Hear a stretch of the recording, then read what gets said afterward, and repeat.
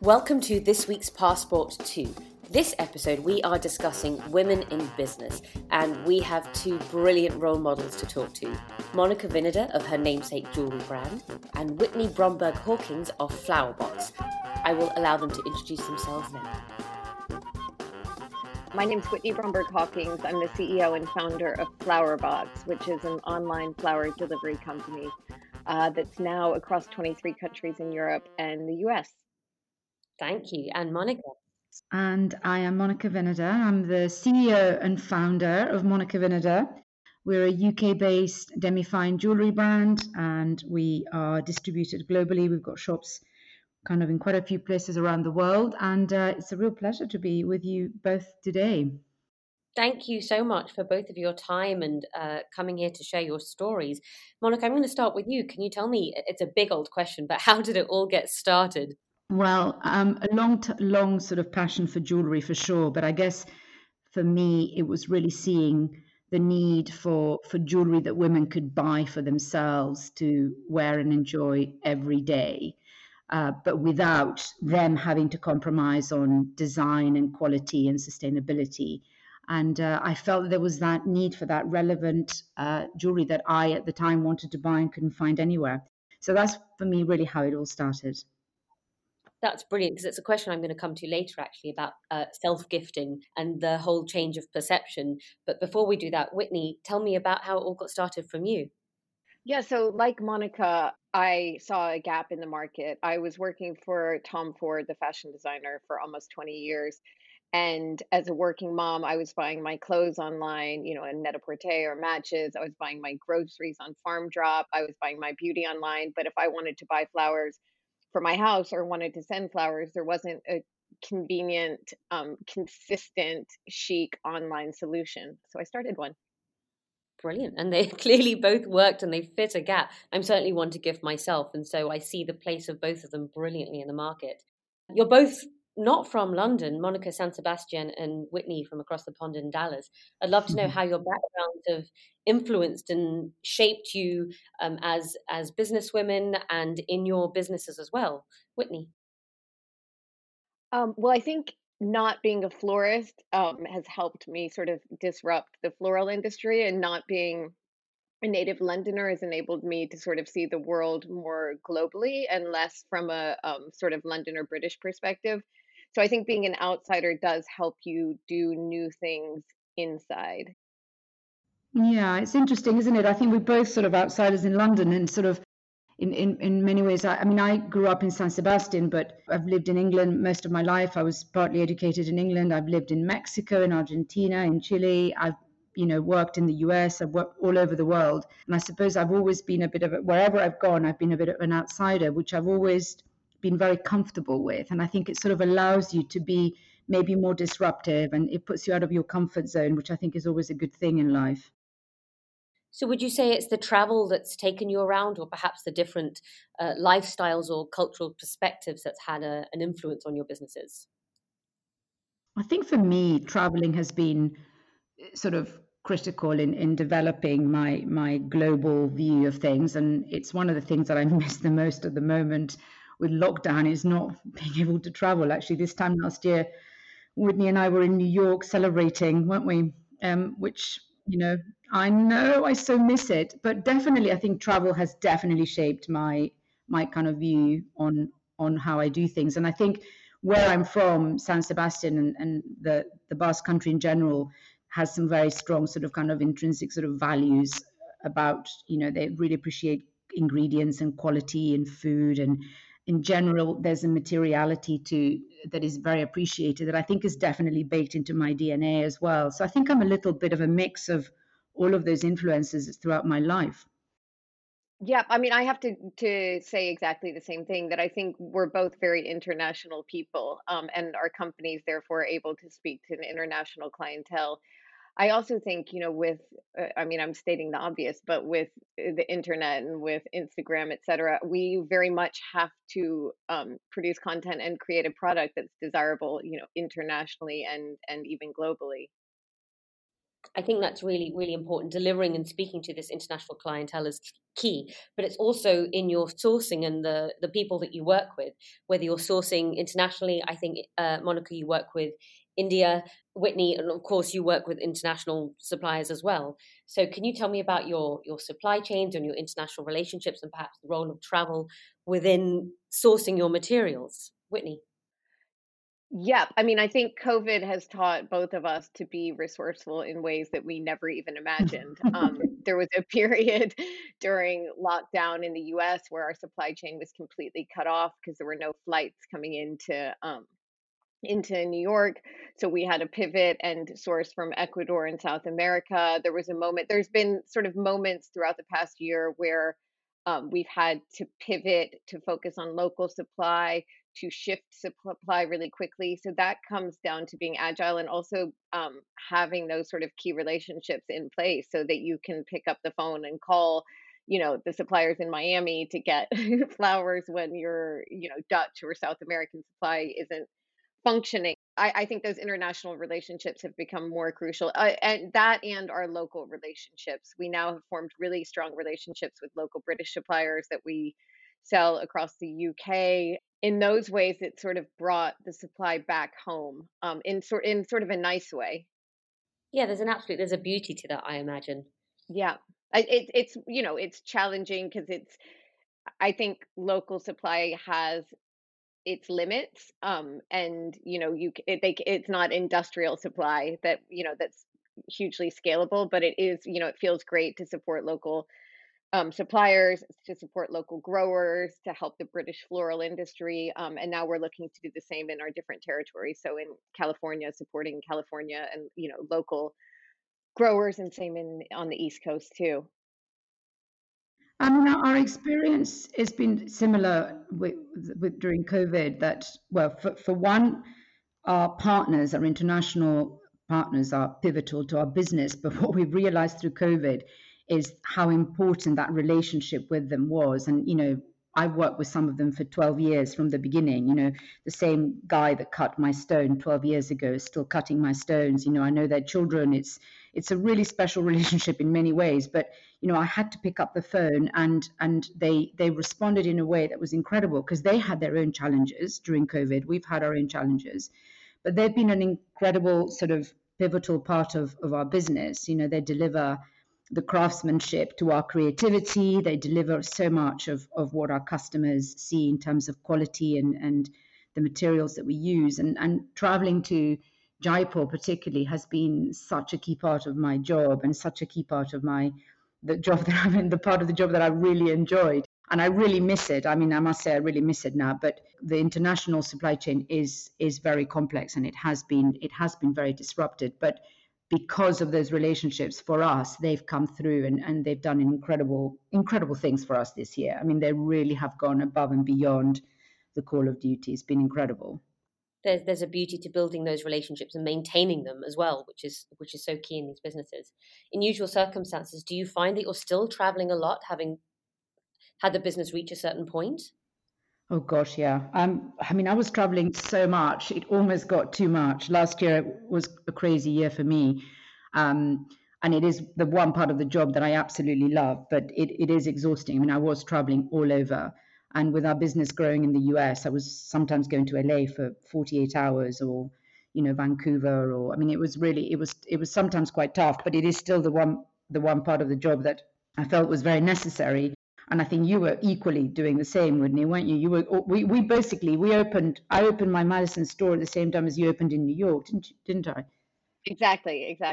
And it takes a lot of both of us to get something going. I think because you're the namesake of your brand, and I'm very much still the sort of face of the, flower box, and it's not going to happen by itself. You have to go and ignite that passion and tell people what you're about. And so did I. So being physically present was sort of a big part of that.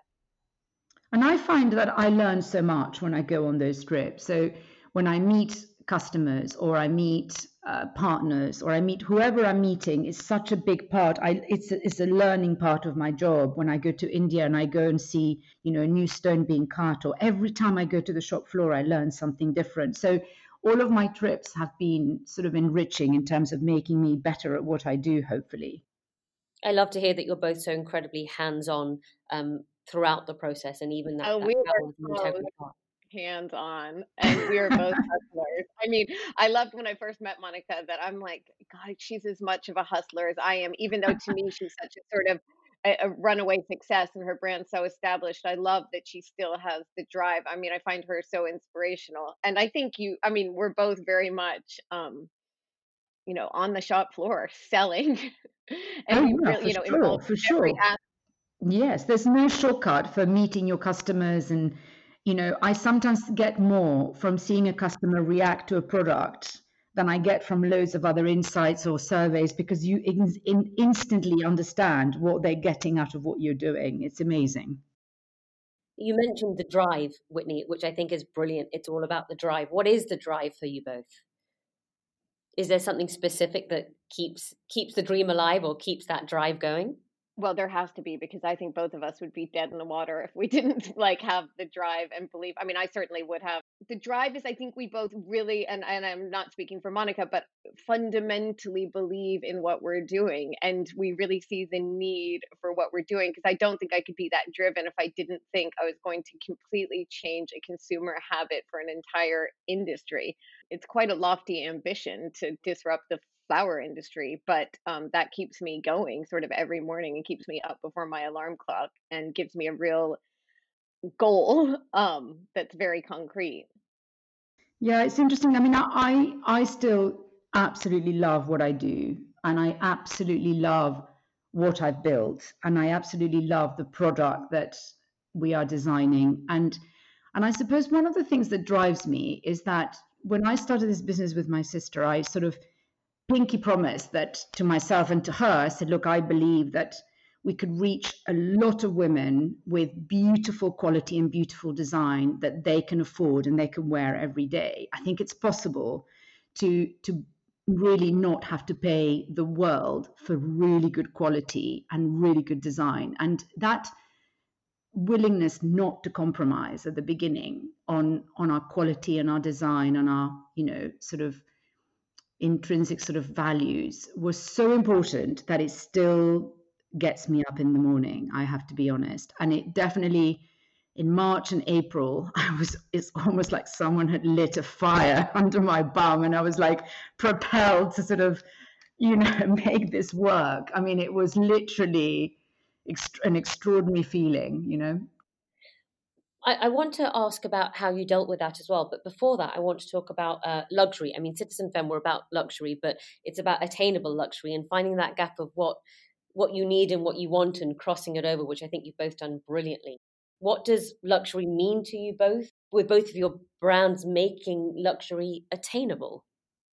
Such a good question because it's a question I ask myself every day. And Monica, for me, has nailed it because she's created an aspirational product, but it's also an aspirational but obtainable product. And it's so tough to get that balance right. And there are so many ways I could compromise on quality with what I'm doing, endless ways. I mean, I could sell supermarket flowers and I could sell them, grade C flowers and sell them for a lot less and probably reach mass a lot faster. But that integrity of product and of beauty is something that's so important to me. So I am hopeful that I can create, what Monica's created, which is sort of premium. I wouldn't say mass, but premium, accessible luxury brand. And it's a very very tricky road to navigate. Yeah, I mean, when I receive your flowers, I get a luxury experience. And that luxury experience is that sort of richness, that quality, that joy it makes me feel, and it feels quality. And for me, I think luxury is very linked with quality and craftsmanship, with that attention to detail. Your ribbon, right, for instance, is luxury, is that attention to detail that you have in your packaging. And for me, I hope that my customers see the attention to detail and care and love that we put into things. They're able to access it. It doesn't cost the world, but it is really, really that care and attention to me that really matters, and what it makes the customer feel because of that care and attention. It makes you feel really special. I think it really is. I feel special when I get your flowers through the door. Exactly the same with your jewelry. You feel special. I mean, it's very. I think a lot of that comes from you, though, Monica, and I think it comes from me too. It's like you imbue your product with your passion and your attention to detail and your love of quality and craftsmanship, and we feel that when we wear your pieces. It's funny because sometimes when people come to me and they don't know me very well, I said, "Oh my God, I bought one of your pieces," and what they often tell me is the amazing customer care service that they got, but also how when they received the packaging, how it was packed, how beautifully it was packed. And basically what they're telling me is that that packaging made them feel special. The Yes, way that we put yes. it out, even if they didn't know me, that packaging, that intent was really to make them feel special and they feel it. And to me, that is a real luxury experience. I know you guys should see. I've done I did a Q&A with Monica in her store once a few years ago, and you guys, there was like a line around the block, around the store. The cash registers were going all night, and all these people that were like lining up to meet Monica. But it's amazing that um you translate so well in your product and that you have so many fans. I was blown away. It was like I was with a like Rolling Stone or something. Oh, I don't know. They It were was all in my amazing. shop, so I think it was a bit exaggerated, but um, it is amazing to meet those customers, isn't it? That was an incredible evening. It really was. And I think the love of you and your brand was so apparent to me there. I think people know when you really truly care. You're not just doing it. It's not just a job.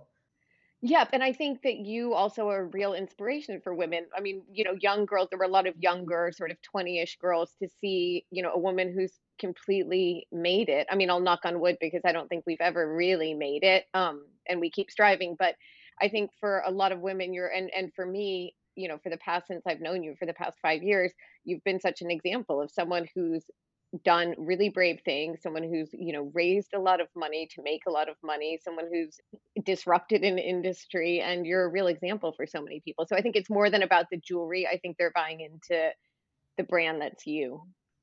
I think you've both done a phenomenal job across this of being the face behind the brand, being relatable, having wonderful personalities, being open. You talk about the experience and the way it makes someone feel, which is such a key part of from flowers to jewelry. The experience of receiving something, of opening it, and enjoying the whole world of wearing something to enjoying your living room with flowers. Which leads me to my next question: is who your target audience was? Did you actually launch the businesses with the idea of women buying for themselves?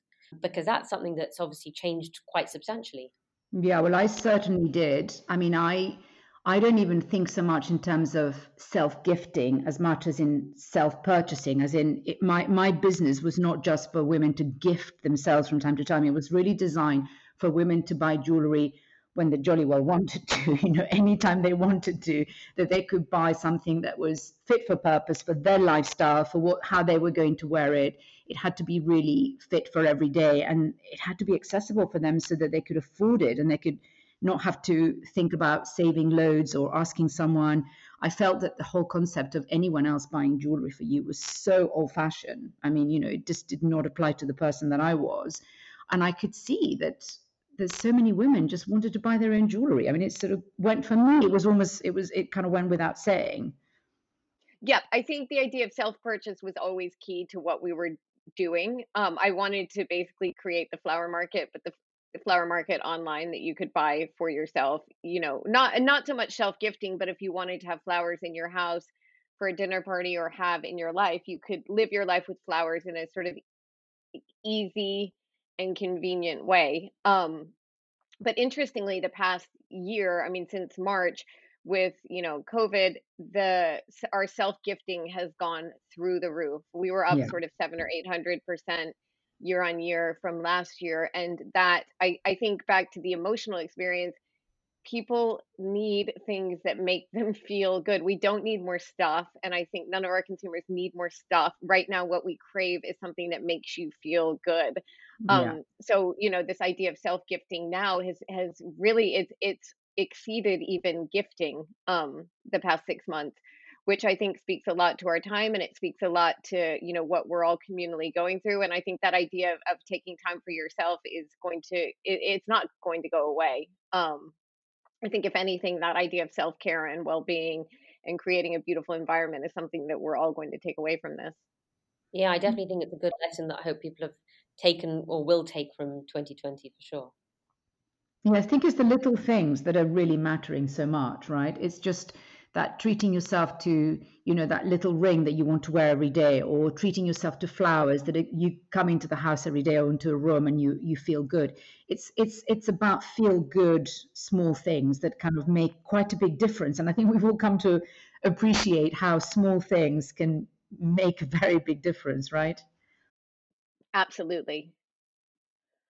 I also think as far as gifting goes, not self-purchase, but gifting, like staying connected right now has never been more essential. Like we are not allowed, like the government has prohibited us from seeing people we love. So I think this idea of connectivity that you get both through jewelry and through flowers of, I love you, I'm thinking about you, I miss you. Like I'm sorry I missed your graduation. I'm sorry I missed your birthday. I'm sorry I missed Mother's Day. So all of these moments that we're missing, I think are really punctuated by sending love through these things that have a real intrinsic sentimental value. I mean, jewelry historically does have, a real sentimental um value, and flowers of course do too, and sort of speak of love and emotion and connection. When you were starting out or in the journey, any particular women that were very helpful to you, who and how? Monica. Monica's always been very helpful to me because she was further down the road than I was. She's always been further down the road than I am because she started before I did. So she's been so helpful to me as like a sounding board, as giving me advice, helping me say no to things that weren't right and say yes to things that were. I was also very lucky that Natalie Massenet was our first investor and has been someone who's been a great sounding board to me. And again, just inspiration, giving me advice when I need it, supporting me when I need it, all of those great things that women do so well. Good women do so well. Yeah, I mean, I feel like I've had like a whole host of amazing women throughout my life, let alone, in the last 12 years since I started the brand. And I suppose my business was founded by two women to allow women to buy jewelry. So it's all there. But I suppose it's for me, it's this kind of amazing community of women that we've had around us, whether it's our customers who've been buying, for years, and even some of my first customers that first started buying from me who really supported me and encouraged me at the beginning. And then we just had amazing kind of support and from amazing editors in the UK, people like, and then people like Caroline Issa, who has been such a huge part of my journey from sounding board to advisor to stylist to then more recently collaborator in a collection. And then, this year we've worked with Doina Shabanu, who's been, the most incredible collaborator, a young woman of such integrity and so articulate and interesting. And I've learned a lot from all of those kind of relationships, and they've really kind of helped shape, I suppose, my way with their input and their generosity and being part of our broader community. It's been quite amazing, actually, how many women have helped us. That's really brilliant and incredibly promising to hear. How do you both build your team? Whitney, I read that you believe in surrounding yourself with people you would holiday with. I definitely I agree with that. And tips on hiring or creating that environment for a successful business to grow. Well, I'm not sure if I'd go that far. No, I'm just kidding. But Tom Ford, who was my old boss, always used to say, never hire someone you wouldn't want to have dinner with. And I think that is a good rule of thumb. I think if you don't sort of like someone, it's hard to say. And I think because of how hard we all work and how passionately we're all driven by what we're doing, if you have a personality clash with someone you work with, it's pretty tough. I'm super happy to be argued with. I'm very happy for people to disagree with me. But if it's a personality misfit, I think that can be very damaging. And it also becomes very apparent to everyone else on the team. So I genuinely adore every single person I work with. They're all giving 1,000,000%. They all have like not taken their foot off the pedal. They have put their foot down on the pedal, and really accelerated throughout this, incredible downturn. And I'm super inspired by them every single day. Yeah, that's so interesting, isn't it? How it's so interesting how this period has put everything to the test. And I think for me, it's always been about hiring people who are a good culture fit with us, of course, as well as having kind of the skill set that we need. But so much can unravel if you don't get the culture fit right. But also, so much can go right when you get the culture fit right. And then you see people deliver Yeah. from all corners of the business and you see it all come together. And that is quite an extraordinary thing to see. And in times like what we've had the last few months, it's been really the proof of the pudding. You know, the teams that when you get it right, what they can do is amazing. So true. I mean, it's like when it isn't a well-oiled machine, you're like, yes, it is the best feeling. And I've never actually had it until COVID because there were always extra people or people that weren't quite right or people that you let sort of slow the team down and you sort of, I don't know, there was, now it's like we're all streamlined, we're all moving in the same direction, we're lithe, we're like lean, and it feels good. Are there any lessons in business that you would have told or you would tell your younger self, Monica? Oh, so many, so many. But I suppose, yeah, gosh, lots of them. But I suppose for me, the biggest thing is I really believe focus is really important. And I think that if I'm really honest with myself, I could have focused much more, much earlier, even before I even started this business. So I think I would have told my younger self to focus and get on with it earlier, probably. What about you, Whitney? That's such good advice. I can't even begin to start with the lessons I've learned, and most especially in the past year. But I was on this really interesting talk the other day, and this guy from Bain, a consultant, was speaking, and he said, which I thought was really poignant. He's like, you know, bikers don't win the race on the way down. He's like, they win where they get ahead is on the way up, where everyone else is struggling, which sort of reframed this time for me and like the fact that now it's actually an opportunity to get ahead and to, you know, put the pedal down. So I think that's been my biggest takeaway from COVID. And then my biggest takeaway in general, I think, is to fail faster. I think I didn't have the confidence to just go for things and let them be wrong and then change direction. I was sort of trepidatious. And even with people, I don't think I took the risks that now I'm more comfortable taking to fail faster. Yeah, I think we're all taking more risks in some ways right now because I don't know, we just become, I think we've all become braver. Honestly, it's just been so tough I definitely think I've become braver, For sure. And more determined, I think. super determined. It's like someone's just put a rocket and it's just not going to stop. Yep. I mean, I think just when you think like being an entrepreneur can't be tougher because it's a tough, sometimes lonely and uphill struggle, you're like, wow, throw a global pandemic and, you know, the biggest recession in 300 years into the mix. Across those points, which were actually partly the next question, which covers it, but do you have any golden rules in business that you'd care to share? Well, I'm really bad with rules because I believe rules are to be broken. I don't believe in rules, but I suppose from I always go back to trusting my instinct, trusting my gut. I very much tend to look at the facts, but then really let my instinct speak. And I have learned over the years to listen to my instinct. I think it's a very underrated thing. And then I think my other rule is tends to be around focus and execution. I think execution is such a sort of so unfashiony and everything, but executing all of these good ideas need focus and they need strong and clear execution and a lot of hard work. And I sort of like that path. I know it's not glamorous, but I do like it, and I do like getting things done and getting on with things. I think that's incredibly useful and wholesome and real advice to always follow. Whitney, what about you? Yeah, so for me, I think feel the fear and do it anyway. Like go through that pain barrier because if you're not going through something scary, you're sort of not growing. So I think that applies for the business, for me personally, to just keep pushing boundaries. And then I think my big golden rule is quality, quality, quality, quality, quality. There's enough stuff out there. So produce something that means something and that's a beautiful quality product. So that really applies to everything we do, whether it's any collaboration, any sort of partnership, any product that we launch, it has to be about quality. Because I think that's what we stand for as a brand. Also wonderful, and luxury equates quality, and I think that's integral. So thank you for that. My final question, your best piece of travel advice?